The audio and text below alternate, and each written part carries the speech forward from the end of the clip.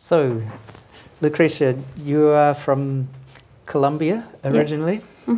Mm-hmm. You've lived in Colombia, Barcelona, Spain, and now Berlin. Mm-hmm. Could you tell us a little bit about how that progression happened and what was involved in your progression as an artist to travel those sort of three stages? Mm-hmm. So, I was born in a little town called Pereira. No, it's actually a city, I have to say. It's just that sometimes you get accustomed to different standards, but anyway. So, and then I moved to Medellin, which is one of the third city, to study civil engineering. But music was quite important for me all this time because my family, especially the side of my mother, is quite musical in the sense. My grandfather was a drummer, my grandmother was a singer, but everybody just as a hobby. My uncle was back in the day trying to remove with tape recorders the voice of this singer that he liked, just to record his voice on top. And I guess all this information was there for me to, when finally the decision happened to make it, made sense and made it valuable. I don't know, but for other reasons, I ended up studying engineering, and I worked for 2 years. I'm sorry. So it was 2 years in a geotechnical company. So we were. Yes. Thank you. We were designing all the stuff that was related to soil, and in teams of with geologists and laboratories to analyze the soil, and then to how to design foundation, retaining walls, pavements, and all that. And I worked there for 2 years. And then right at the time I was starting to decide if I should do a master or something. And I actually applied for a master and then an Erasmus, and then I wasn't really sure because I started to feel like maybe it was the time. I was 25 back then, and then I said, okay, maybe this is the time that I should really stop and consider this, that just intuitively I think makes sense. So that's what I did. I started just to work with the computer and record. I was lucky to have some people there that were already using Ableton Live and stuff, and they were interested to produce music and DJs, and we were trying to gather together to buy vinyls, because back in the day it was very difficult, like to find stores in Colombia. It was impossible. So we gathered together to make the taxes less difficult and bring vinyls and DJ and stuff like this. And then I end up in Barcelona for other reasons than music, but it became the place where everything sort of made sense for what I was doing, and sort of where everything started to become a career, or try to show the first, I was interested to ask you a little bit about that, what was happening in the Colombian music scene that drew you into music.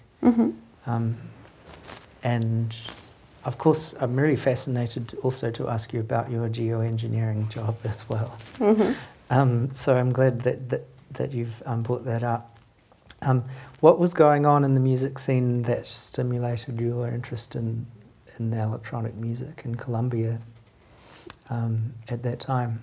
Yeah, it was a very, very small scene. It was a group of, I don't know, maybe 10 people, I would say, trying to be interested. Right, so really small scene. Yeah, because the main music concerns back in the day of mainstream, I would say, where, well, of course, whatever came from America, but also local rhythms, vallenato, cumbia, and cumbia not so strong as it is right now.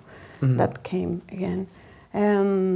But yeah, so you only heard, or there was no concerts at all. There was no like techno parties. It was really rare, like back in the day. Yeah. So with this group, we started just to do stuff together, and like I said, organize parties together, buy records together, play the music, and just very intuitively, like we only have, I don't remember the name of the store back in the day, but like you bought records just by listening to 12-second sample online of a super compressed file, and then this is the only reason why you end up buying, and just by reading, it was a time in which you sort of trusted labels or the decision, the curatorial decision of the labels or stuff, because there was no information, and there was, the information was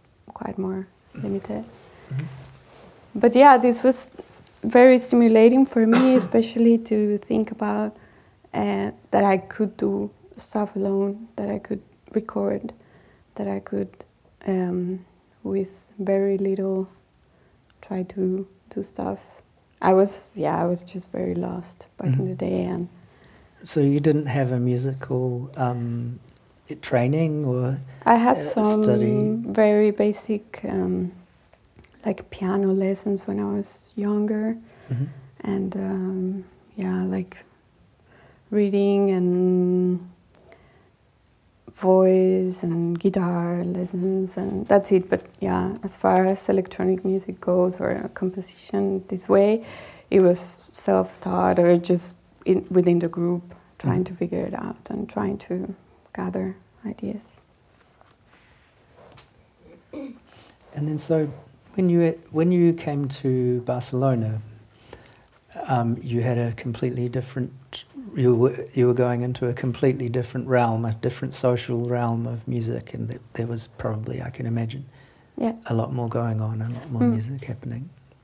How was your first? What were your sort of first forays into music when you were in Barcelona?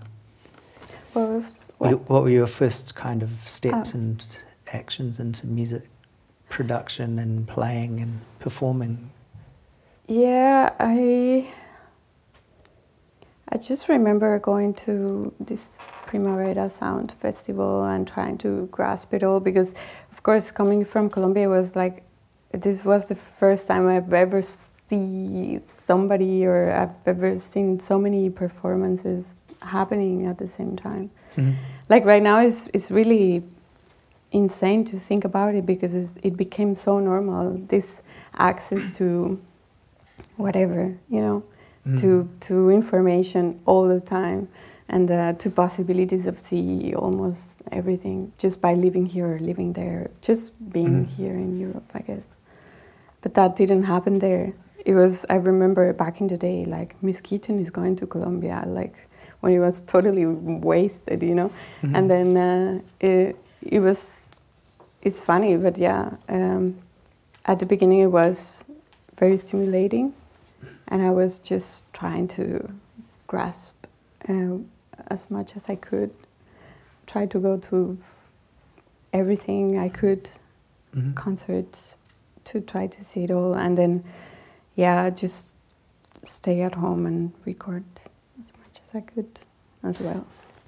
And so, your first records. I'm looking at your biography. So your first record was made when you were there, or was your first record made? I did one when I was living in Colombia. That's the official first one. It's just that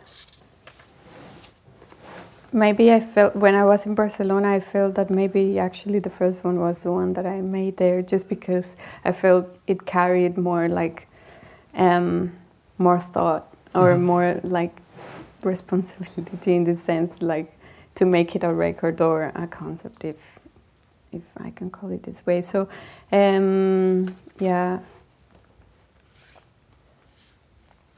And so then after that you came here. Yeah, I stayed 5 years in Barcelona. I recorded 2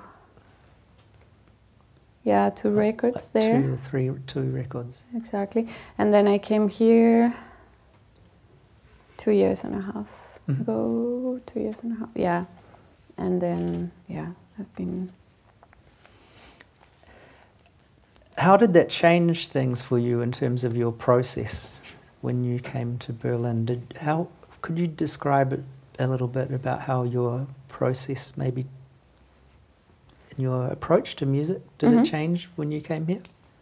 I'm just curious because I find that a lot of the stuff that we talk about here is about how much the city influences the way that people produce music and what they produce and how their creative output is affected by the environment and maybe the sort of freedom that is allowed by living here in the city. Could you maybe give us a little bit of an overview of how much that maybe influenced you in your music and the changes and maybe different things that happened that...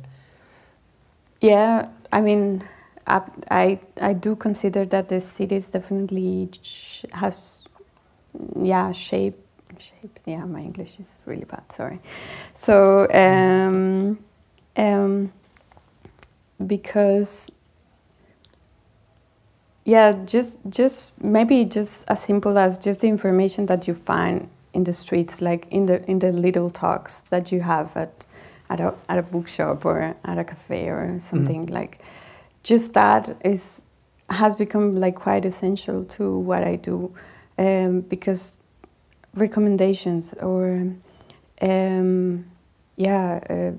somebody else is doing this because of that reason, and then I don't know, like how information cluster and like becomes part of what you do. Like I didn't think about this possibility back in Colombia at all. Like these sort of clouds of information that are there in the city, like contained just by in the talks or something like this. And I feel like of all the cities that I've lived in, which is only Barcelona and Medellin and stuff, this has been the city that has more of these concentrated talks where you can really get a lot of inspiration and or also concerts or over and over going to see somebody that you admire and see the differences, for example, and how he manages one room compared to the other, for example.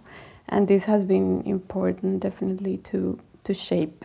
And also what is important is that I got a scholar, like a stipendium by Music Board right when I arrived, but I really wasn't expecting this. I wrote a proposal because the call was for foreigner artists living in Berlin who had sort of a electronic pop approach. And then I wrote this proposal and I got it. So this was at least financially like very important for me to start and not to worry so much about and just really have an excuse to make this album happen, because I really wrote this proposal that was quite complex in a way, because I was about to investigate German cinema, which I didn't know so much about, just because I started to use a technique 4 years ago or so, which is to screen films in the background without sound, and sometimes putting the volume up and down, and either the visual images or the sound that comes as clusters of information sometimes give me guidance to what I do. But sometimes when I feel lost as I'm working alone, sometimes it feels like I need an external element to tell me what to do, because I'm just stuck in a moment of production. So do you use the visual thing as kind of almost like a score that is or a stimulation for you? Yeah, it's just stimulating. I don't relate it so much as a score, I would say. Mm-hmm. It's more like, oh, they're working this way, or this is happening, or this change happened just in colors or whatever. Mm-hmm. And then I'm maybe making a loop that doesn't go anywhere, and then this amount of information tells me, no, maybe you should do this, or I just put the volume up and down quickly, like, and then this little thing that comes there gives me ideas. Yeah. So that, in a way, would you say that is improvisation? In a way, do you consider that a kind of improvisation technique? For you to, when you develop your ideas, would you consider that to be improvisation?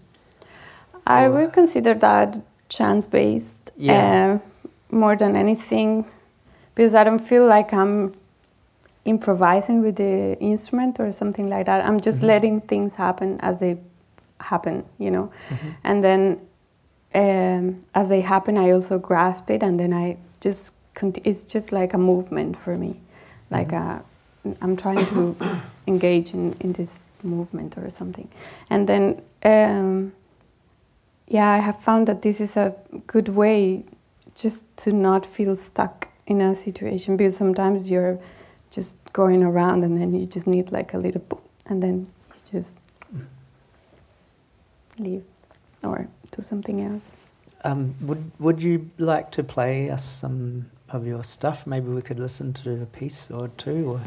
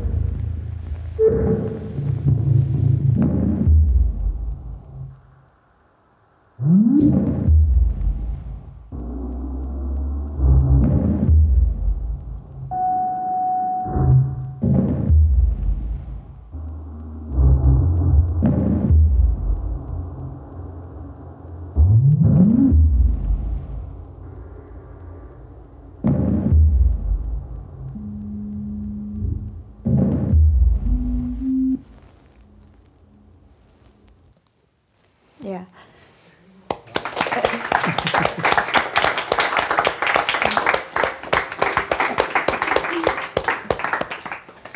Wow. That speaker was also participating. The speaker was Yeah, he was adding to it. adding to it, To breaking some up a little. distortion. Oh, Somewhere. okay. It's okay. It's Okay. fine. I like it. A thing that really strikes me about all of your music is you have a really strong, really strong sense of space. There's a really amazing sense of space in it, and I find that really quite unique because a lot of music becomes very dense and compressed. And I wondered if you could explain a little bit about your technical process, about how you actually make this stuff. Yeah. I'm very dysfunctional about this, but I do think a lot about this. Like, I like to not to have the feeling that I'm in a space, just in one space, which is a feeling that I have with a lot of contemporary music, that I feel stuck in a space, in a wall, like with very specific walls and stuff like this. So yeah, just by, how do you say, trial and error, I try to do to think about that the music moves in different spaces, or even that the perception of the music is taken by another thing that is not a human being. Or I think about all this stuff to try to think how the sound could behave in this way. Like in this case, for example, for this record, I started to think of this object that is experiencing this media of sound, and how its movement actually was affecting how this music. So that's why I put up a lot of glissandi on it, and like there is change of speed, or it comes to different, Yeah, it's incredibly organic in the way that it evolves from these different spaces from one to another. Exactly, yeah. And I also like this idea of something that is not repeating, that is constantly moving. But I do believe that it still feels approachable in this sense. Like I like to make it that you could still attach maybe to something. Yes, yes. I don't know why I feel this necessity. Maybe just because of my background. Actually, like I wasn't making electronic or abstract or this kind of music at the very beginning. I was more towards pop music, and like in Colombia, I was listening more to very melodic, rich music, boleros, let's say, or cumbia in this way, or rhythmic, or as well. So that's also important for me, to keep a balance that is not only sound, like it has a certain. And so that's off your new record that's just came out today. Yeah, yesterday. Yesterday. Yes. And a couple of questions that I wanted to ask you about your methods of distribution. And there is something really interesting about this record and the label that it is coming out on Care of Editions. And I wondered if you could explain a little bit about the method and the procedure of the way that it is distributed, both and as a vinyl record and as a digital release, and the unique business model or method that Care of Editions are doing with your record and a few other different, I think 3 or 4, 5 other releases so far on that label. It's 6 releases. This is basically an art project of Gary, who runs the label. And it consists, like the business model that he has is that as long as there are record sales, people can download the music and get paid to download the music, actually. But it's a little bit more complicated, because it's like once there is a record sale, then he opens like the window for the download, and it has to happen right at this time. And then I don't know the equation, but I think it's up to $45, and then like the maximum amount that you can get for a download is 45. But then, yeah, he has like this circle, which he explains, like when there are 2, 3, 4, whatever releases, then you can get paid. So yeah, as long as there are record sales, you could be lucky. It's quite an interesting concept. So it's stimulated. It's kind of like almost like a lottery concept, in that you will get paid to download the album free. Yeah. If you are there at the right time on the website, when enough LP vinyl sales are made, then he'll pay you to take it for free as a download. Yeah. I think it's really interesting because it completely turns this whole concept of absolutely. The way that distribution works and the digital distribution works, completely turns it on its head. Yeah. And really all it does is it stimulates, in a lot of ways it stimulates people to want to buy the vinyl records too. Yeah. Also because they're limited edition and very hard to get them. They sell very fast too, because they're quite limited editions. Is that right? Yeah. I don't know how much it was. I think 400, but yeah, it's something around it. Yeah, but also, yeah, I think it's nice, but also you have to think about it as a closed system, like what I was telling you before, is that the record is already on all these download for free. Yeah. Just today I saw it. So in a way that kills the concept, but I mean it's in another realm anyway. So I don't know. Like I could still believe that this has its own life and its own people to interact with this system. It does. I mean, it has its own life and its own integrity as long as it works within that system, which I think is really interesting. Yeah, exactly. And I mean, it moves at the speed that people is buying, basically. Yeah. So. And that reminds me of something else that I wanted to ask you. In general, since the beginning of your career, you have always managed yourself as an independent artist. You've never had a record label as such, like a contract where you were contracted as an artist, or have you always worked as an independent, self-managed artist? Yeah, the only contract that I have right now is a publishing one, which I got like a couple of years ago. But apart from this, yeah, I've always been jumping into small record. I mean, as small as the Nicolas Jaar one could be, which is the biggest one that I've been, and Human Ear Music, which is from here, is also an independent record label, and I really enjoy this dynamic so far. It makes sense to me because I make a living from music, and it's a complex. It makes sense not only because of the record label, but because of the concerts and because of the collaborations I start doing, and because of the way the music starts spreading. Like, for instance, right now I started to collaborate with a visual artist.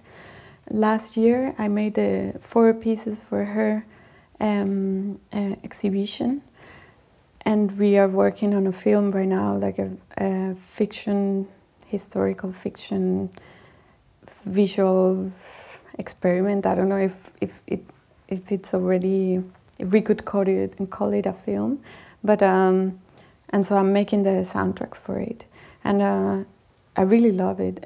Like to just because of the fact that I decided to make music a while ago, 10 years ago, I don't know. This is starting to happen so spontaneously, and yeah. Wow. I started to, anyway. And so when you talked about the stuff that you do with film as well, so you're also doing a lot of stuff with film, I understand. Like you're working. Yeah, I mean the like this realm technique used in my work. I used it for an EP, like the one that I released with Nicolas Jaar, and the one before, the CCG. But this was more like, it just happened quite accidentally. It's just because it was a rather harsh time for me, and it was very, very difficult to concentrate, and I felt like, and I was living in a very loud street in Barcelona, and I felt like the only way I could really start working was with a lot of information happening at the same time. Like I was playing a film, I had a tons of book open and podcasts and this and this and that, and then I could make music. Otherwise, like just with the noise of the street, I couldn't somehow. And then just, yeah, I try to make it a technique, but I think it's not anymore a technique. I mean, I need to try something new, definitely, for the next recordings.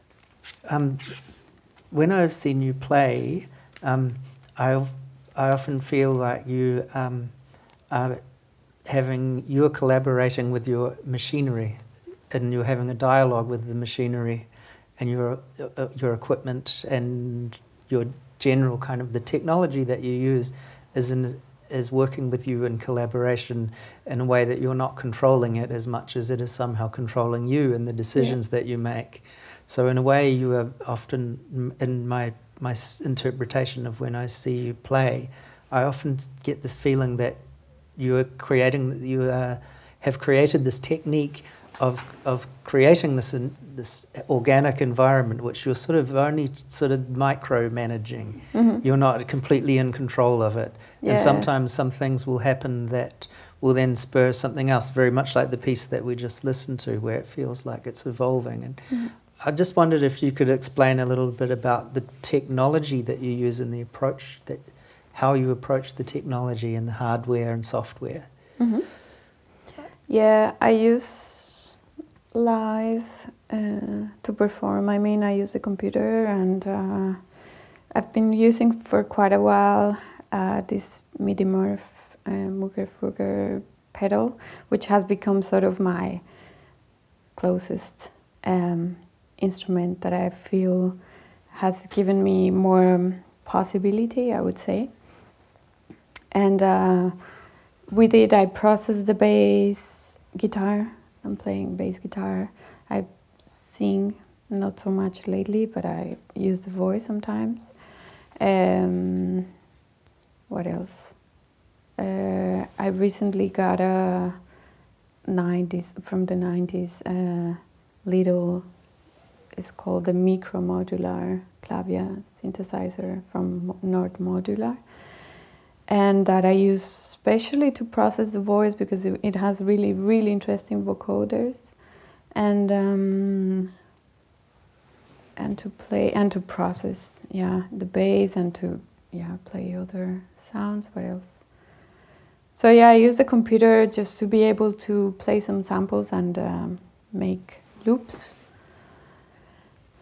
I try to leave it half and half improvised and half like what you said, because I tried, like before I used to make more structured songs, and I also tried to make it as such live, and I felt like maybe in the third concert that I had to do that, I was really bored, and it didn't make sense anymore. So I really started enjoying performing when I left something open to happen, because of how the space was, how the PA is, how if there is a lot of bass frequency, then I can try to use it. Or if we only have a guitar amp for whatever reason, then I just try to work with it. And I feel like this is the only way. If I leave it half and half, half, whatever, I don't know what it is, but some part is open to the space and to the situation, of course, and how I feel and how I react, because we are different every day, and we react differently to spaces, and sometimes you feel like you want to do deeper sounds, and also the PA is responding, and then it's an opportunity that you might be missing just by structuring the work previously. So that makes a lot of sense. So you have a lot of control and flexibility over what you do as a performer in that sense, because you don't have a lot of control. You don't have a set, and you go and do your set and go like, oh, my set didn't work because I've only got this to work with. Yeah, exactly. And it's like when we did that trip earlier this year, we were on a tour together in Spain. And one day we were playing in a little pub, and then the next day we were playing in a huge theatre. And then the next day we were playing in a sort of half outdoors bar, restaurant place. And then the next day we're playing in a huge cathedral. So you have to be prepared in a way to cope and to be able to work with the different environments in that sense, that when you're touring and playing live, that your music has to be able to not only that, but also enjoy it, because that's one of the main things that became sort of my obsession, because there was a point in my life which I really hated performing, and it was really hard to how am I gonna do this? This is so annoying. Because I really enjoy making music and producing it, and I'm working at home at my own speed and with whatever I feel is right, and spending the time that I need to spend in just one little thing. But of course, on the spot, you have to use another strategies, and if you're not enjoying it, it could be really horrible. Yeah. Sure. So this was finally, I guess, after working and making a lot of mistakes, I guess. I still make a lot of mistakes, but at least I feel like I enjoyed, and I try to really respond to the space. Is what makes sense to me, I guess. That's why I downloaded your technical writer from your website. And this is something that I thought was really interesting, because it's very specific and it's very clear, and it's a really great visual document. Do you mind if I pass it around? Go ahead. For me, this was really great. And I thought that a really important thing about this was the visual diagram, and it's so clear. That means that you can walk into any place as long as the venue has this gear, you can do a gig. Yeah, right? Pretty much. You could do that with. You still get surprises though, but yeah. Yeah, but I think it's a great thing to be that refined in all of your technical stuff, to know what works, and you know what you've refined it to the point that you know what doesn't work and what works. Yeah. And I really like the hospitality rider as well, which is one bottle of wine with opener. That's really important, because I think I think that there have been occasions where you go to a gig and there's a bottle of wine on the rider, but there's no opener. Absolutely. And then someone has to go out and try and find an opener, or tries to open the wine with a knife, and then it's just terrible. And then there's water with no gas, and fruit and vegetables. Oh yeah, because that's a classic. They always put these sandwiches with ham and cheese, which is fine. But then when you're on tour and eating that over and over, exactly. Yeah. Exactly. I think that's a really important point. That it's not that much fun when you get into that. But I thought that was just in terms of your technical thing. That's a really great example of things. So I wonder, do you want to play another piece of music, or do you want to throw it out for some questions? Or? As you like. Music. Can I have one question? Because we're talking about your sure. Stuff. What sound generators do you use? What do you use to create sound to begin with? Well, I use the bass guitar. So electric bass. Yeah, exactly. Yeah. And I use my voice sometimes, and I'm using the OP1 as well. OP1, this, the small one. Yeah. And yeah, I think the OP1 is my main instrument lately. What? No, this is Teenage Engineering. It's the small really white. Cute, beautiful. I love it. So expensive, right? Yeah, it's expensive, but it's really worth it. I really like it. I really like the sound of it. I wanted to ask you. It's just follows up on this.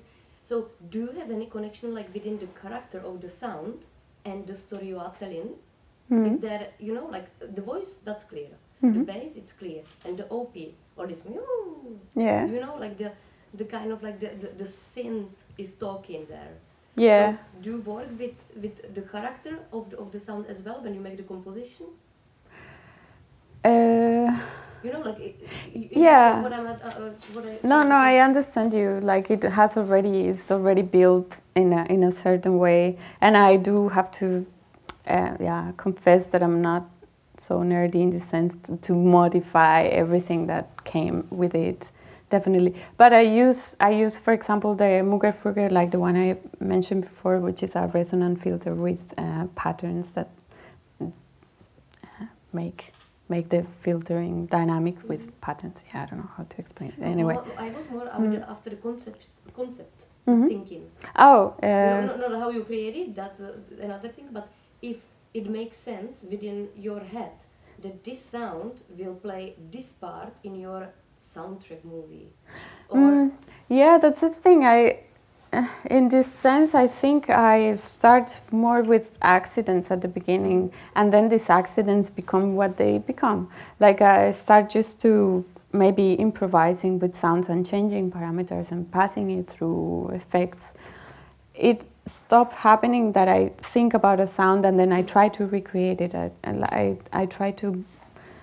I do it sometimes, but I work more on the accident, especially at the beginning, and then I just try to mix it and make it sound what I really am looking for or something. Yeah. So you're always working with recorded audio. That's always the source. You don't use MIDI or. Yeah, not so much lately. Yeah, So more start with audio. recorded. Yeah, samples as well. Or, like for this record, I used some samples from films just because when I was recording something, I play some film and then the sound it was happening at this time, it was making sense, and then either I try to recreate it in a way or I just use it straight. Or, yeah. I mean, from Ableton Live,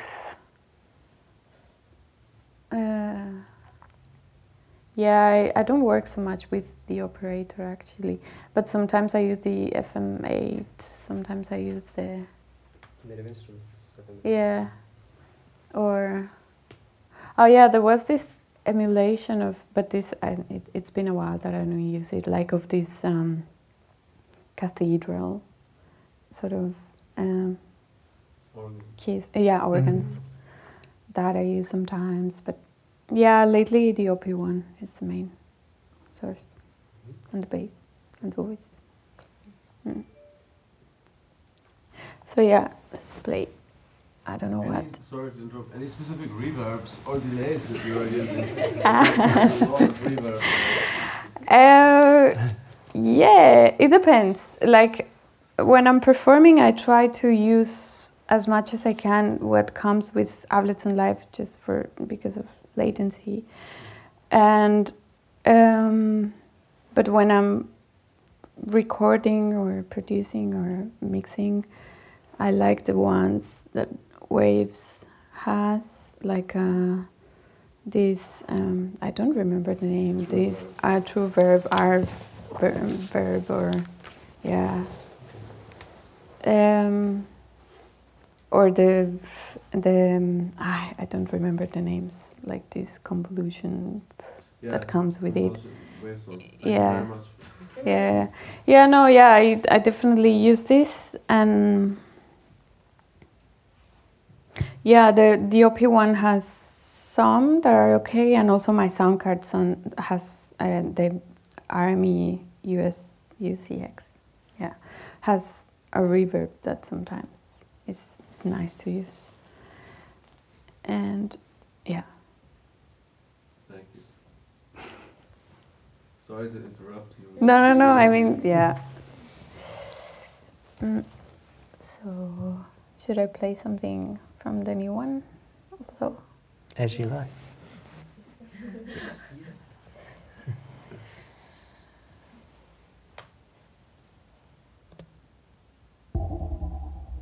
Flotto.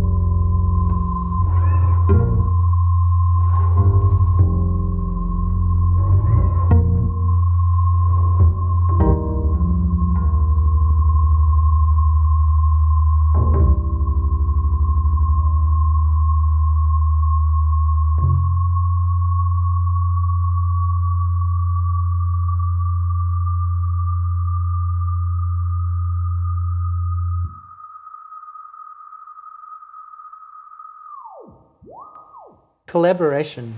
How do you feel? What's your relationship to collaboration with other artists or instrumentalists or musicians?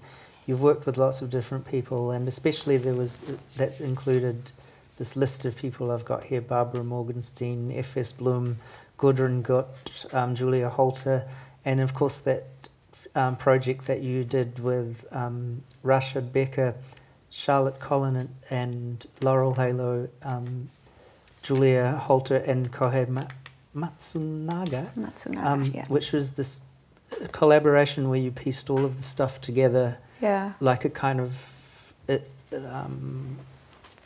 It's a project that started, like the initiative is a project that started by Kohei, which is called a telepathic collaboration, and just basically means that whoever he invites for one session is gonna start recording at the same time wherever we are.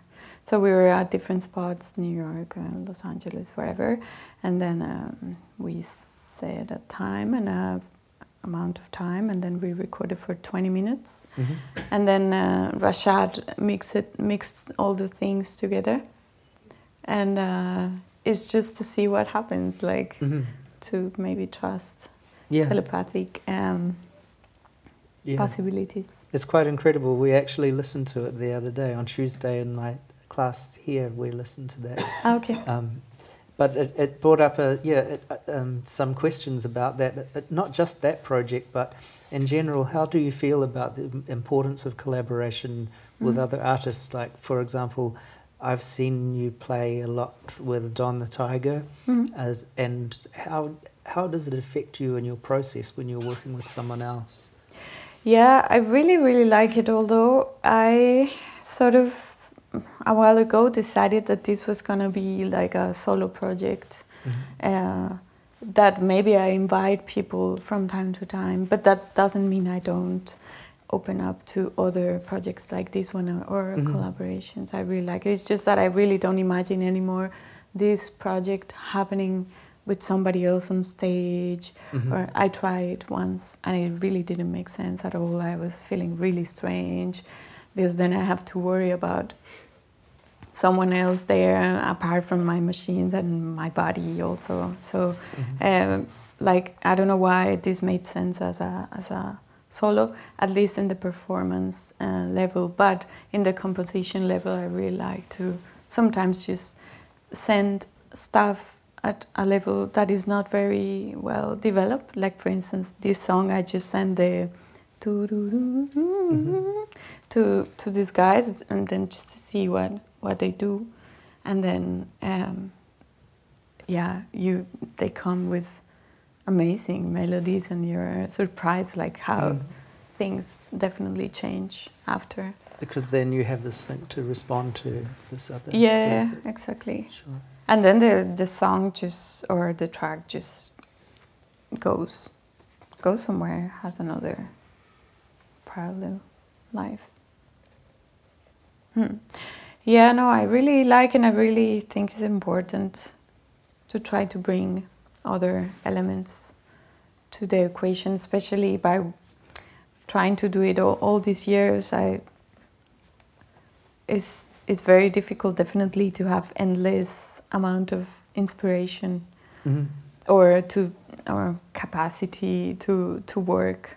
Yeah. Although surprisingly it always shapes and changes, but just by this information, external information, collaboration. And lately I also think that not only that, collaboration with other musicians, but also with other fields. And this I've been learning from the lady that I've been working with, this visual artist, because she really has a complex working with, I don't know, she goes to Atacama Desert, to the whatever radio telescope they have there, and she goes there and interviews and records stuff, and she's just a visual artist, and then she's crossing all these fields, and from there she's bringing the pieces. Sure. And I think this is definitely very valuable when you start to cross fields.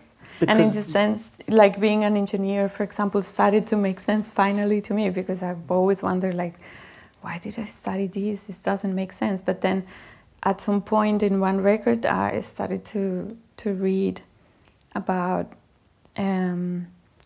geology in these more philosophical terms of layers, that maybe one that you have considered that was underground, buried forever, could actually come again for whatever reason, and make a surprise and change the landscape that you consider was in a certain way. So in this way, I was introducing or just thinking about geology in this sense, and how could I link it to what I was doing. Wow, that's really interesting. So yeah, I think, yeah. So that's two really interesting ideas that you... I know what you mean when you talk about the idea that you're working with this visual artist, that the language, the theoretical language becomes very different. And when you start to apply that to a musical realm, then you've got a different kind of template to work from somehow. You're starting to look at it, you're starting to think differently about music in a way. Yeah, definitely. And I start to, like, I feel there are other forces that are pulling me somewhere else that I wasn't expecting at all. Or just other ideas that only make sense in this space. Or, like I did these pieces with her, and we were using voiceovers, because she wrote these lyrics, and then I started to record it with my voice, but it didn't really make sense. And she cares a lot about artificial intelligence. Is a topic that she talks about a lot. Or if we live in a reality that is actually designed by our children or stuff like this. So, and then just with these concerns in mind, it made sense that the voices were actually voiceovers and not my real voice to record. And then I wouldn't have thought about this possibility, and it became sort of essential. Like lately, I introduced these elements in my work lately quite a lot. Voiceovers, talking. Okay. Like recently, I was doing I was invited to do a live score of Schlingensief film, this German director from here. And then I just tried to re-fictionalize again the film just by bringing new dialogue to it. Just thinking about what the images could be saying, and I just did it with these voiceovers. So yeah, this only happened because of these collaborations. So. Wow. Okay. So that's really interesting, that how that influences and changes your way of approaching. Yeah. No, and I really love it, and definitely, I would like to. Yeah, I start to see that I really would like to work with images. It's something that I really enjoy lately. How I'm making this soundtrack right now, and it's definitely absolutely different, just that you have to synchronize every gesture and move for this that is happening, for the decision that someone else made. Yeah. So do you feel that when you're doing a soundtrack that you're compromising your music, or do you feel that you're enhancing it by making it more flexible? No, I just try to understand how, or try to think about how can actually music enhance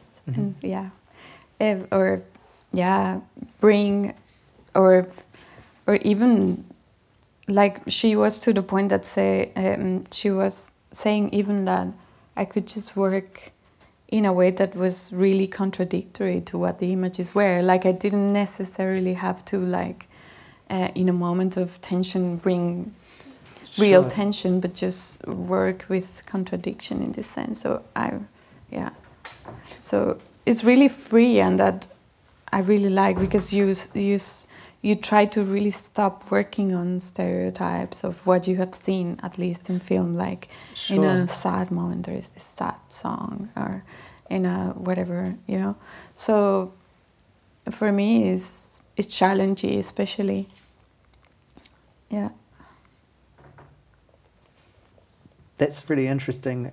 Interesting idea, that because I often think about this too, about what really constitutes the purpose of music with film, Yeah. and quite often some of the most effective film music is very very minimal, Mm-hmm. or almost non-existent. I mean, Yeah. even famous film composers like Morricone, who's Mhm. famous for his film composition, a lot of the time there's very little music in those Yeah. films. There's very, very little, small little themes that are placed here and there, as opposed to some films that are just full of music. Mm. And I think it's a really important consideration about how much it affects and changes the direction of the film. Yeah, I absolutely. mean, you can experiment by placing one piece of sound under a film sequence, and if it's all tense violins, it's Mhm. going to create tension. Yeah, definitely. And if it's not, you can change it so dramatically. So it plays such a huge role in cinema and television and everything.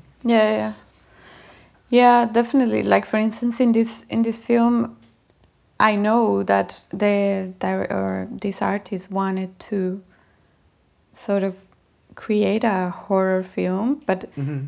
the images weren't horror because she's just using footage from very specific things. So how do we make this a horror film in a way? Because of course the contents and what the voice are talking about are really intense. It relates to something that happened in Chile during the government of Salvador Allende, and yeah, it's quite terrifying. But of course it definitely is the sound that you use what is really making this just a documentary, or in the sense, or really a horror or a horrifying experience, or try to recreate this experience that these people that lived this situation could have felt somehow.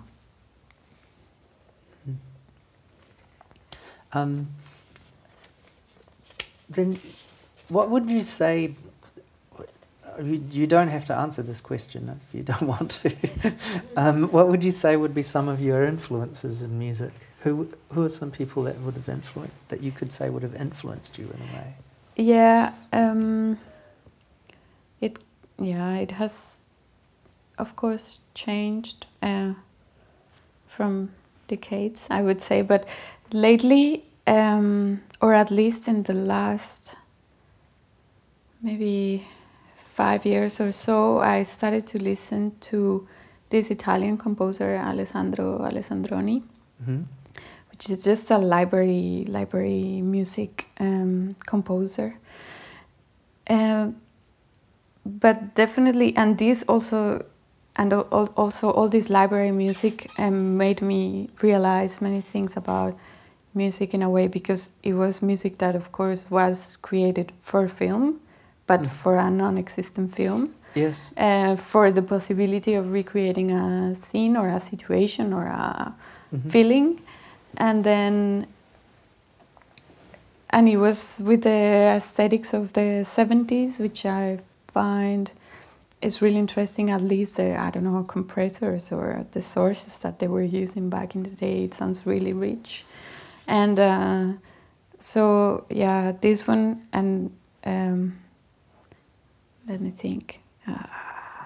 This is always difficult because it erases from your memory. Yeah, sure. But I can think. Yeah, lately I've been listening a lot to this also electronic music composer Todd Dockstader. Oh yeah. Which is playing a lot with. He's sort of spatialized. Exactly. He's incredible.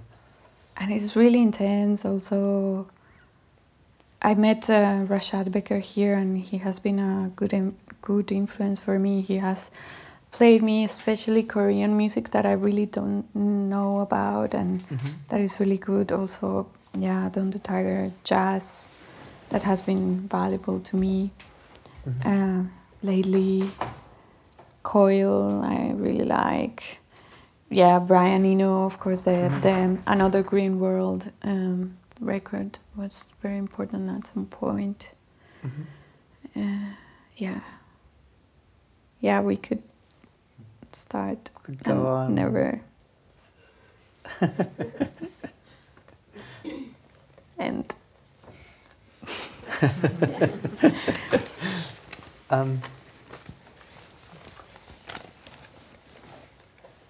Shall we have some more questions or more music? Whatever you like. More questions. I have a question. Yes. Less technical, more about the composition. Yeah. So your music sounds like a big melting pot of ideas. Yeah. But you manage to navigate through these ideas very nicely, very smoothly. So you go like visit them, Yeah. follow. And it's very unexpected. So I guess how do you make sense of this? How do you bring these very different ideas together into one piece of music that makes sense? I don't know. I don't know. Great. No, I mean just by the process of working. Yeah. I think it's your sensitivity, no, on the plays, on the stage. You feel it and you react. What's happening? It's like No, not on the stage. Like here at home and the podcasts and the books and the television and the screen. And you try to organize all these ideas together. Yeah, right? Definitely. So is it just waiting, just like playing around with them? To like I'm waiting a lot of, I'm mostly waiting all the time. No, but, no, just joking. But, yeah, I don't know. This that you listen to, I've been almost working for 2 years on it. So, of course, like to think about how this very specific process happened is just so complex because it could have happened like in so many days that I made very subtle decisions until it became what it became. And yeah. Do you have a plan when you start? I had sort of a good lesson when I was starting to make music by this crazy friend who was sort of obliging me to make a list of the yes and no, and then he said put everything that is not going to be there and everything that is going to be there, even to something very simple, like is it going to have piano? No, so then you never touch a piano anymore. Or is it going to have, I don't know, cymbals, or is it going to have voices, and how?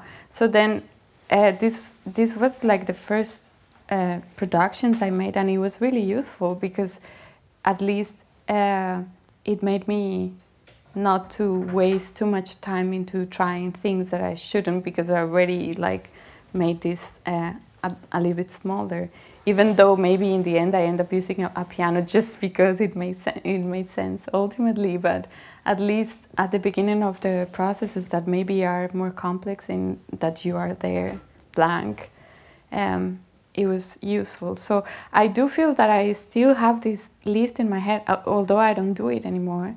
Just by the process of working, I just intuitively have like this list of things that I should pursue and things that I shouldn't, in a way. Yeah. Like for instance, in this record, I knew already that I didn't want to sing, just to try it, just to accidentally, just a voice happen at the beginning and some other word here and there. But like I didn't want to struggle with this, because I struggled in the last record quite a lot to oblige myself to sing, to the point that I say, why am I, who is obliging me to sing, why, and then I said, that's it, I'm just gonna do this instrumental and see how it goes. And then just a physical thought, almost physical, in the sense of thinking about this object traveling, and just this abstract idea of something that could be happening at a different scale. For instance, it could be just a bacteria, I don't know, transforming, or it could be just something else. And then just this abstract idea gives me, oh my God. Yeah. Yeah, it gives me a way to work. Yeah, I'm lost in my No, head. no, not at all. Just to finalize my question, if you don't mind.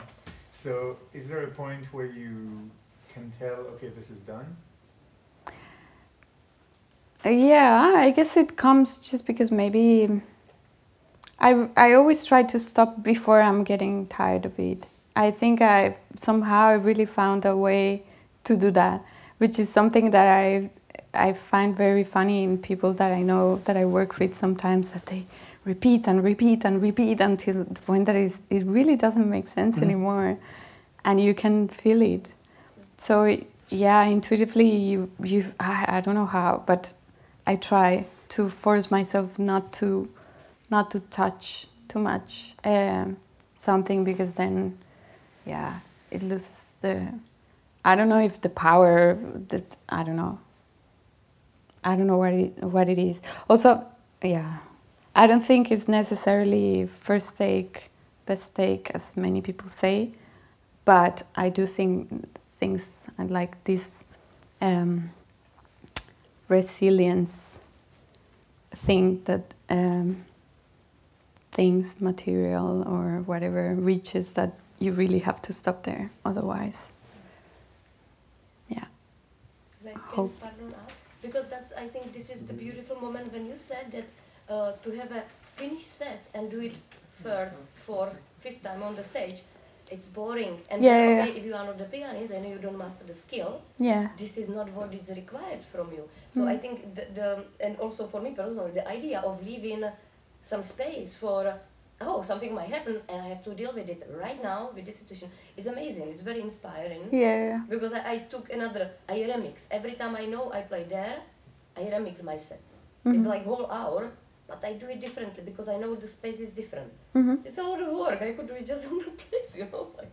So this is really nice that you are still leaving open, and that's what I think. Like, I think you also train your sensitivity. Immediately know you are at home in your music land, so you know that the sound should be here or there. Now. I don't know, it's what makes sense to me. I totally see, like, for instance, I saw this Portishead concert once and it was super calculated. Every move, every little frequency was there for a reason and calculated. And then, it makes sense for them and it's fine, and it's still an enjoyable concert, I would say.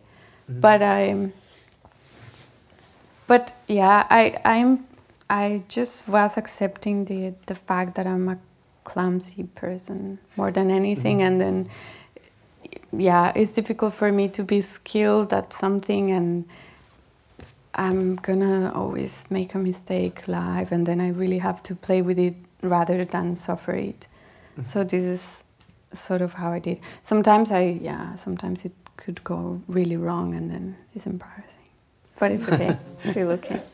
It's interesting what you say, because here at DBS we've been talking a lot about this concept of a musical ecology. So using the term of the idea of ecology meaning, well, if we define music as being an ecology, that it's something that's constantly evolving and changing, and that really when we map and look at the history of music, that music is actually really can be defined as an ecology on all of these different levels. So over a whole genre, over decades, or over one piece, or within one bar, or within a few seconds of a piece of music. That when we start to treat it like that and think about music as being an ecological system, then it opens up all of these other possibilities. That takes away the formalities of this idea that music is this rigid thing. So I think that's really interesting how, I would say, from my analysis of what you were doing, is using technology to embrace this kind of concept, and that the technology now has evolved as well. And the technology has its own kind of ecology, because now we have technology which allows us to be able to make music in this very flexible way. And it's become very elastic. And with electronic music in the past has always been very rigid and limited. And now that we have certain types of technology which allow this kind of flexibility with music creation. It has become much more organic. And I think that your music reflects that in a very powerful way. Cool. Because a lot of electronic music is very much about the blocks of, and you're not adhering to the blocks so much. Yeah. Thank you. Sorry, I think that you wanted to say something. Oh yeah, I had a simple question. Yeah. Actually, I like to use Ableton also. I ask everyone, are you a clip view person? I'm both. Yeah, it depends. Is that If I is that a really personal question? I used to really couldn't stand clip view. I didn't know what to do with it. It looked like a karaoke machine, but now I'm starting to use it. No, I mean I use you said arrangement and clip. Yeah. No, I use the arrangement to compose, to make music, and the other one to perform live. It doesn't make sense the other way around. Yeah, actually the other day I was DJing at this Berlin community radio, and I don't know what made me think that the arrangement view made sense to make a DJ set, and I made so much mistakes for the first time. So yeah, I will never do it again for a radio show, but it was fun. Like to try to bring very quickly the tracks. Yeah, anyway. So you never get ideas down in clip view? It's just always... No, never. Okay. Never. I don't know why. It's just visually, I like to see the waves, I like to see the time. Yeah. The other way I feel is too structured to this matrix. So... Yeah, and in the sense I really, although I work with loops, of course, I try to avoid the idea of the repetition there happening. Yeah. So it's not that I criticize it; it's just that it doesn't make sense to me.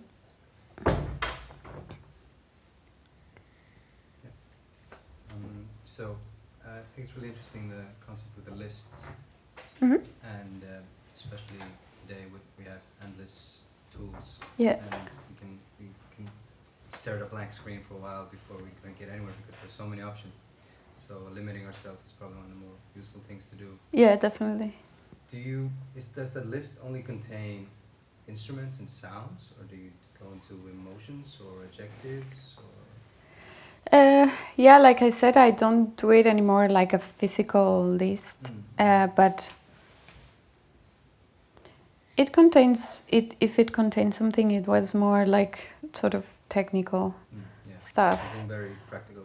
But for instance, I made a record, two records before this one, in which my limitation was that I wanted to use the bass as the main source of sound as much as I could. Of course, there are other sources, but I really like the idea of having this instrument that is very limited already in frequency range, like how to expand it. Of course, I mean, and in the sense it's something that makes sense live, because of course I'm always thinking about this, how am I going to perform? Did you think of that at the starting point of your composition? I try to, yeah. I try to be aware of it, not to go too crazy. Like, there are songs like in this record that I'm just not gonna perform ever, because it really doesn't make sense anymore. And there are other songs that just transform to the live realm in a different way, and maybe they are less rich, but it makes sense in the in a room where people are watching a performance and not just listening to a like here. So yeah.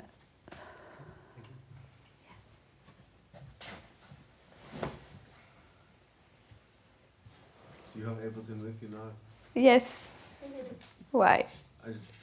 I mean, it's quite easy for you then to perform, isn't it? Ah, no. That's the best one. Don't try it. We can go arrange a rider. We've got all this equipment and Lidl is just across the road. 3 bottles of wine. Yeah, exactly. I don't have my bottle of wine, my opener. Yeah, My there's no wine fruit. opener. That's the problem. I have a wine opener. I live next door. Isn't that a coincidence? I'm performing on Sunday, and it's my release party. You're welcome to come to soundcheck if you want. No, just kidding. I'm really, Spectrum. Yeah. Mm-hmm. It's in Neukölln. It's a Schönleinstraße U-Bahn. And it's really cool gallery and a really It's cool really, place. I really recommend good you place. all to go because it's something. I have a problem because I stopped working for 3 weeks doing all these exams, so I need to start working again this weekend. So I actually have to do something to make money. You're fishing to get on the guest list, aren't you? No, I won't have time unless you're playing really late because I finish at like No. 1:30. Yeah. No, I mean, I have nothing against the idea, but You're going to go a long way in the music business. That's the first thing. And The may first I thing ask, about being in the who music. do you play there? It's only your... It's also a project. It's called Ursula Bogner, which is played live by Jan Jelinek. Yeah, but I mean, like, you alone with the visuals or just you alone? Just me, yeah. Ah, okay. Yeah, no that's visuals. when Yeah, I you- usually don't have visuals live. I like, to have it very dim light. Yes. It's a really, really great venue too. It's a beautiful place. It's a small place. It looks like nothing. Tiny little bar on the corner, but then it has this great big back room with a very high space and maybe about the size of this room, but with twice the height. And it's a really good venue to see Do you music in. find this in Berlin? Like you have so many little makeshift venues that are like all just super cool and weird and abstract and dark or really light or like that. I find that really inspiring here. Mm-hmm. So you can just go into a bar and you don't think there's any music playing, and then you go to like a appearingly locked door. You open it and it's like downstairs in a little spiral staircase, and then you're like in a dungeon with like some experimental electronic music, and people are like just totally into it. Yeah. Yes. Cool. No, that's definitely inspiring about Berlin, I have to say. Don't The you- amount of And possibility people is seem just to insane. always be ready to accept unfinished music as well, so you can always play a set with things you're working on rather than have to polish everything. There's a lot of You think? open-mindedness towards the arts, I feel. Okay. That's a really interesting point, yeah. Yeah. Like a lot of cities you have to be like, this is perfect, and then you can play. Oh, yeah? And here, it seems, I don't know, I'm thinking more of the kind of people that choose to live here, and they're, I think it's the whole scene, people are not, they are not after the finished product. They are about the process here in Berlin especially. But you think people go because of the process? Yeah, I don't know. I think they just happen to be there and then they experience the process and not the finished. But I feel like Berlin has a very dark energy. Like if you go looking for energy in certain places, you don't find like glamorous. You find very like interesting, grimy, dark energy. Mhm. So I think that it kind of reflects the point of not having something polished and finished, Mhm. but having something kind of, you can play anything. So yeah. Hmm. That's really interesting. Yeah, that's a really interesting thought. you seem to have people here celebrating the dark side of existence in a way. But if you think of darkness doesn't have to really mean like vibrating at a lower frequency, it can just be another approach which people are not used to. And, I don't want to go further into this because this is a huge topic and you're doing a lecture. Yeah. But I think that's a really interesting point, the idea that it's possible, it's possible for people to perform music when it's still in a developmental stage, that it doesn't have to be polished and turned into a complete marketable product that is a show that goes from start to finish, and that it's possible that people can do things and keep an open mind, and that that's generally in a lot of the principles about with improvisation in music is a really important thing, I think, and I think that's a really valid observation this sort of community in Berlin where these types of activities are much more permitted than in some other places.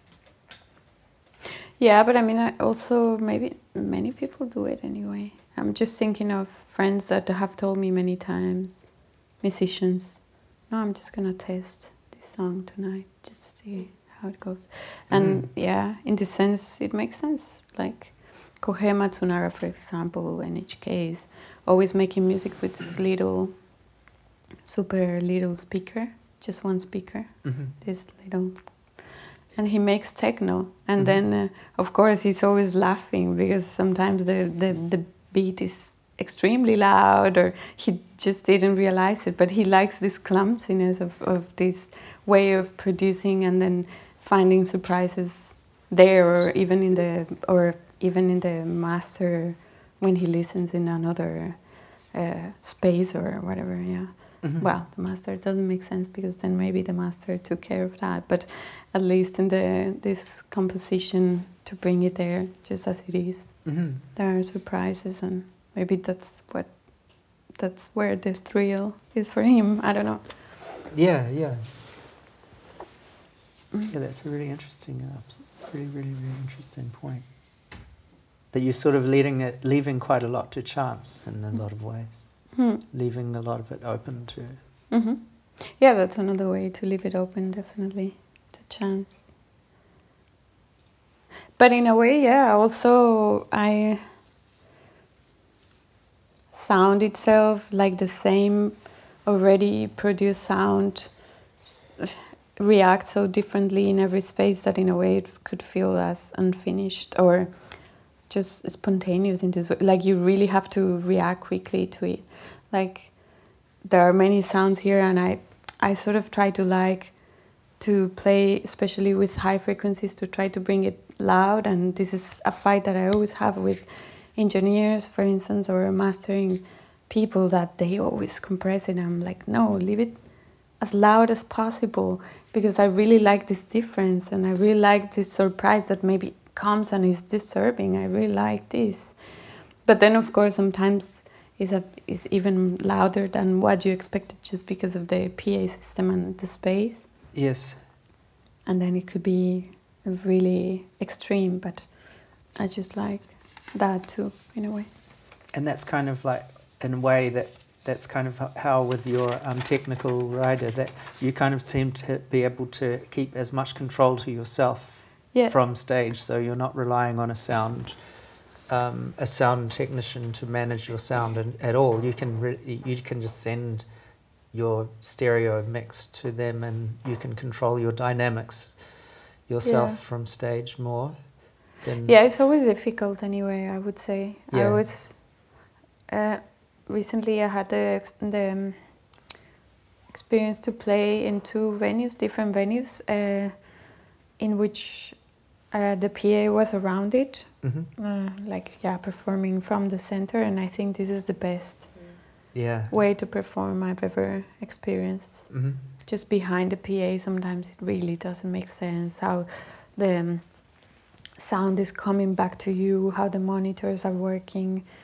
It's difficult to tell. I really want to live what people is listening to, because in a way I'm feeling like I could be giving more accuracy to what I'm doing. Sure. When you are behind it and you're trusting the person that is there, that is maybe actually listening for the first time to your music, is sometimes a lot of risk. And then it almost makes more sense for you to perform from the mixing stage. Definitely. I really like it, and when it's possible, I do it. But this is something that I just started to think recently, and also that I feel I'm less worried about the technical stuff because I already got accustomed to it, and less afraid to these two surprises or whatever. That maybe controlling the sound myself makes sense, and it adds something to it, definitely. What are your? How do you feel about presentation? Presentation. What do you mean?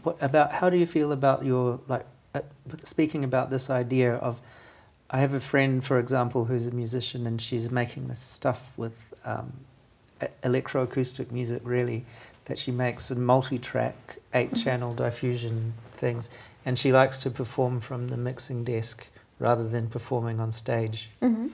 And I just wondered how you feel about the ideas about the way that representation happens on stage, because we've been talking a little bit in my class about some of these ideas about the way that electronic music is presented as a performance. Mm-hmm.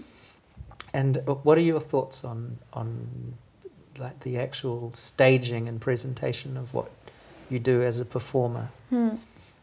How important is it for you in terms of visuals or lighting or smoke machine or whatever? Yeah, it has been changing with time, I would say. Like maybe 2 years ago, for me, the stage persona and this presence and even looking at people was important, but also it was a really, really heavy struggle for me, because I don't feel I'm like that. I'm not, in essence, like someone who projects this way. I tend to be shy in this sense, and also, but also you have to resolve it in a way that could add something to it. I don't know how to explain it. Maybe just gestures is what I aim for. Little gestures that suggest changes, maybe. But I think I'm less worried in the last year, and maybe specifically with the last record, because I feel I'm already busy doing too much stuff that I really don't have to worry about a posture or a gesture or a certain attitude or something like this. That I feel is most important, the music, than anything else. But from people that I've seen performing, it's always a question, like Tim Blunt I saw recently, and I wonder a lot about it. Yeah, I was wondering a lot, like the decisions that he makes. Yeah, to have this insane amount of smoke, and that you could barely see him, and that the guitarist sounds quite odd tuned, and how, why is he trying to really make us feel uncomfortable, and why? Yes. And he's quite interesting as an artist in that sense, in some ways, because he's really playing. He's really playing with that sort of realm of what presentation is. Yeah, definitely. Yeah. But I always wonder, because of course there is a financial limitation to it too. Like, you wish you could have endless amount of money to make something, at least with light. Maybe I would work in a. I remember playing, where was it? Somewhere in France, and the lighting there was just so insane, and the light guy was just putting all these little lights around me, and every little thing that I did, just a gesture like this, became so intense that it really adds something to the music. But but you always have to work with what you have and what you are in, what you have in every space. So that makes it a little bit more complicated, of course. Like, that's one of the reasons why I had visuals before, but then I got tired of it, just because every setting is so different that sometimes it's just so stupid to have the light from here, or very, like the projector is not good, or whatever. You can't, whatever technical stuff you have. I'm speaking horribly right now. I'm sorry.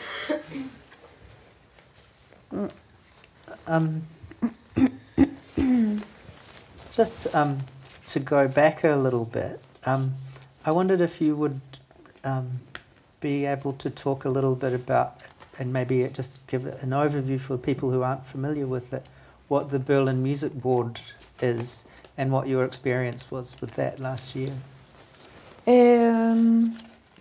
Yeah, so I think they have a lot of different scholarships right now. They receive support from the Berlin. Yeah, exactly. Sorry. So this one that I participated, like I said, it was for artists based in Berlin that are not from Berlin and that are aiming to present whatever kind of project. They were totally open to what the format was, at least when I applied. Like, it could be money that you needed to realize this record, or to, whatever equipment just to, or time at a studio to record whatever you were needing. And so they provide this money, of course, with the hope that you're gonna work on it. And with the obligation, maybe, that you're gonna work on it, and then, that's it. I really don't know how it is. Like, what are the open calls? Is it music board or Initiative Music? It's music board. Music. Yeah, the one. Because there is also an organization called Initiative Music, which support way more like single artists or bands. If you need to release EP and you write nice project. Oh yeah. This I think also support traveling costs. That's I also think. from Senat, the travel costs. Yeah. That's good too. Exactly. And then the music board, you got the Karrieresprung. Mm-hmm. Yeah, because they have now 4 festivals. Yeah, they have for many they things. have They like 4 or 5 expanded. different things. Yeah. Pop in the Kids.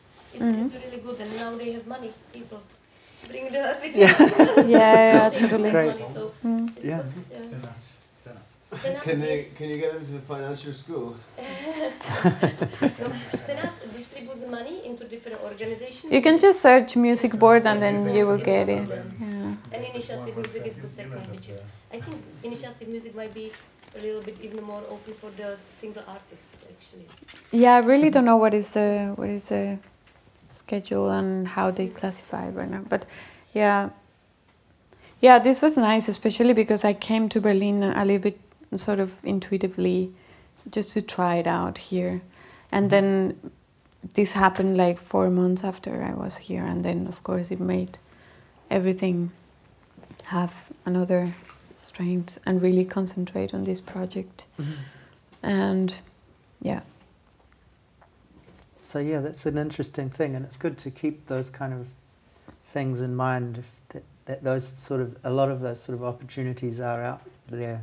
It's easy to forget that some forward-thinking governments and organizations really do consider this. Yes. And a lot of albums that you love were created on grants. And that's It's Yes. easy to true, forget Yeah, that's really true. when you get, into the structure of working and stuff and Just trying to go balance everything. Absolutely. to the Initiative Music and you see all the people who they sponsor, and you will see how much it pushed their career. Yeah. So I think like Hienas, they also got this support from Initiative Music. They immediately went to the tour all over the world. Yes. Amazing. Yes. Mm-hmm. So yeah, makes sense. Yeah, that's interesting because I come from a country that doesn't have this space at all. Right. Like, I was never accustomed to ask for money for anything. Yes. And then to have this opportunity was quite insane for me, actually. Yes. And yeah, it feels like a huge responsibility, definitely. Mhm. Yeah. That's So, great. Katarina, is it then your heritage that you like these? You said that you like the small labels because you were growing in the place, and I shared a similar kind of history with you with this. There was nothing. There Yeah. was no information. Where are you And from? you trusted. I'm from Czech, but Okay. I'm older, so then therefore back in my time when I was like teenager looking for like rave music, there was nothing. We had to go to Vienna, and for the vinyls. But also then I took always like the label as a curator, and I Yeah. trusted them. How I Right. found you, Turstormur, Ecstatic Peace, your, So do you have still this connection to these like independent labels that they are actually doing the hard work, not the big major companies which are making the business? Yeah. What is your personal statement towards like the music industry and the kind of the music industry on the very DIY level or the independent level? Yeah, I don't know, because I feel it has become so huge and complex that it's difficult to follow. Like before, you could really select record labels that had a very, very specific direction, but right now I feel like, yeah, a lot of things are happening. Like for instance, the record label that I was before, Human Ear Music, started with Ariel Pink and Julia Holter and Nigel, like all these people that had this very specific aesthetic and belonged to these CalArts, and to they were really a small scene there, and it made sense. But then they started to open up to other musicians. Even Eckhart Ehlers is there, and so it definitely, you feel there is a curation there, but then it's a little bit more complex to put all the trust just in one decision, I would say. But yeah, it's so huge right now that it's difficult to follow like before, I would say. And for your production, like would you struggle if it would be like a huge label, you know, like? What do you mean? I mean, like if the offer would come from the big label that you have to sign up for like years. Oh. Then would you like rather keep your personal artistic independence and just be yourself? I think I'd rather, but that hasn't happened, so I have no idea.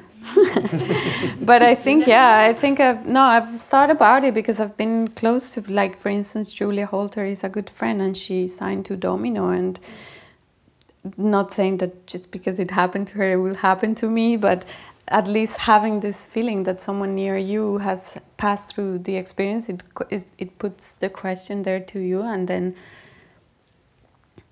I really don't know. I guess it would have to, I would have to see how the conditions are, but I definitely don't, like already, for instance, working in this scholarship, which is the first thing I've done in this way that I've received money to do a project. I really struggled because not only because I also myself wrote a very specific proposal, like I was gonna investigate about German film, and I was gonna work in a very specific area, and then I needed to work with this very specific technique, and I feel like I really had to stay true to the loyal to the proposal. I don't know why, like, and then having these very, very complicated limitations that I set for myself, and not only that, but also to spend the money in a very specific way.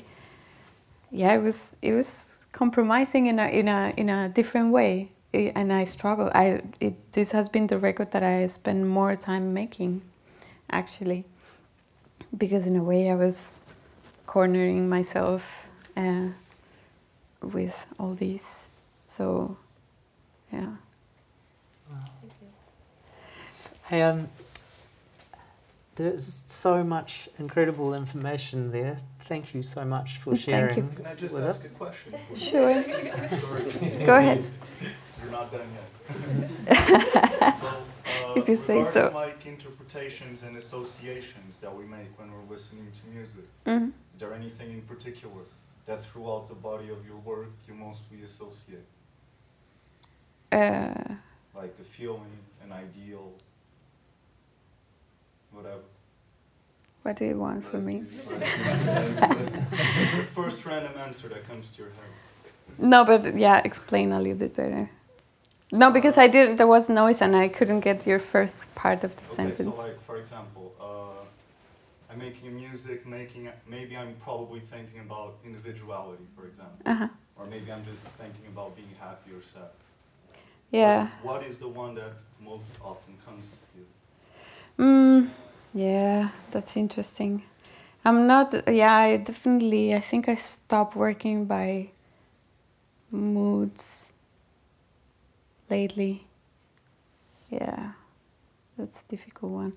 Yeah, that's a very deep philosophical question. I mean, this is what I wake up and start to think about, like, what am I doing here?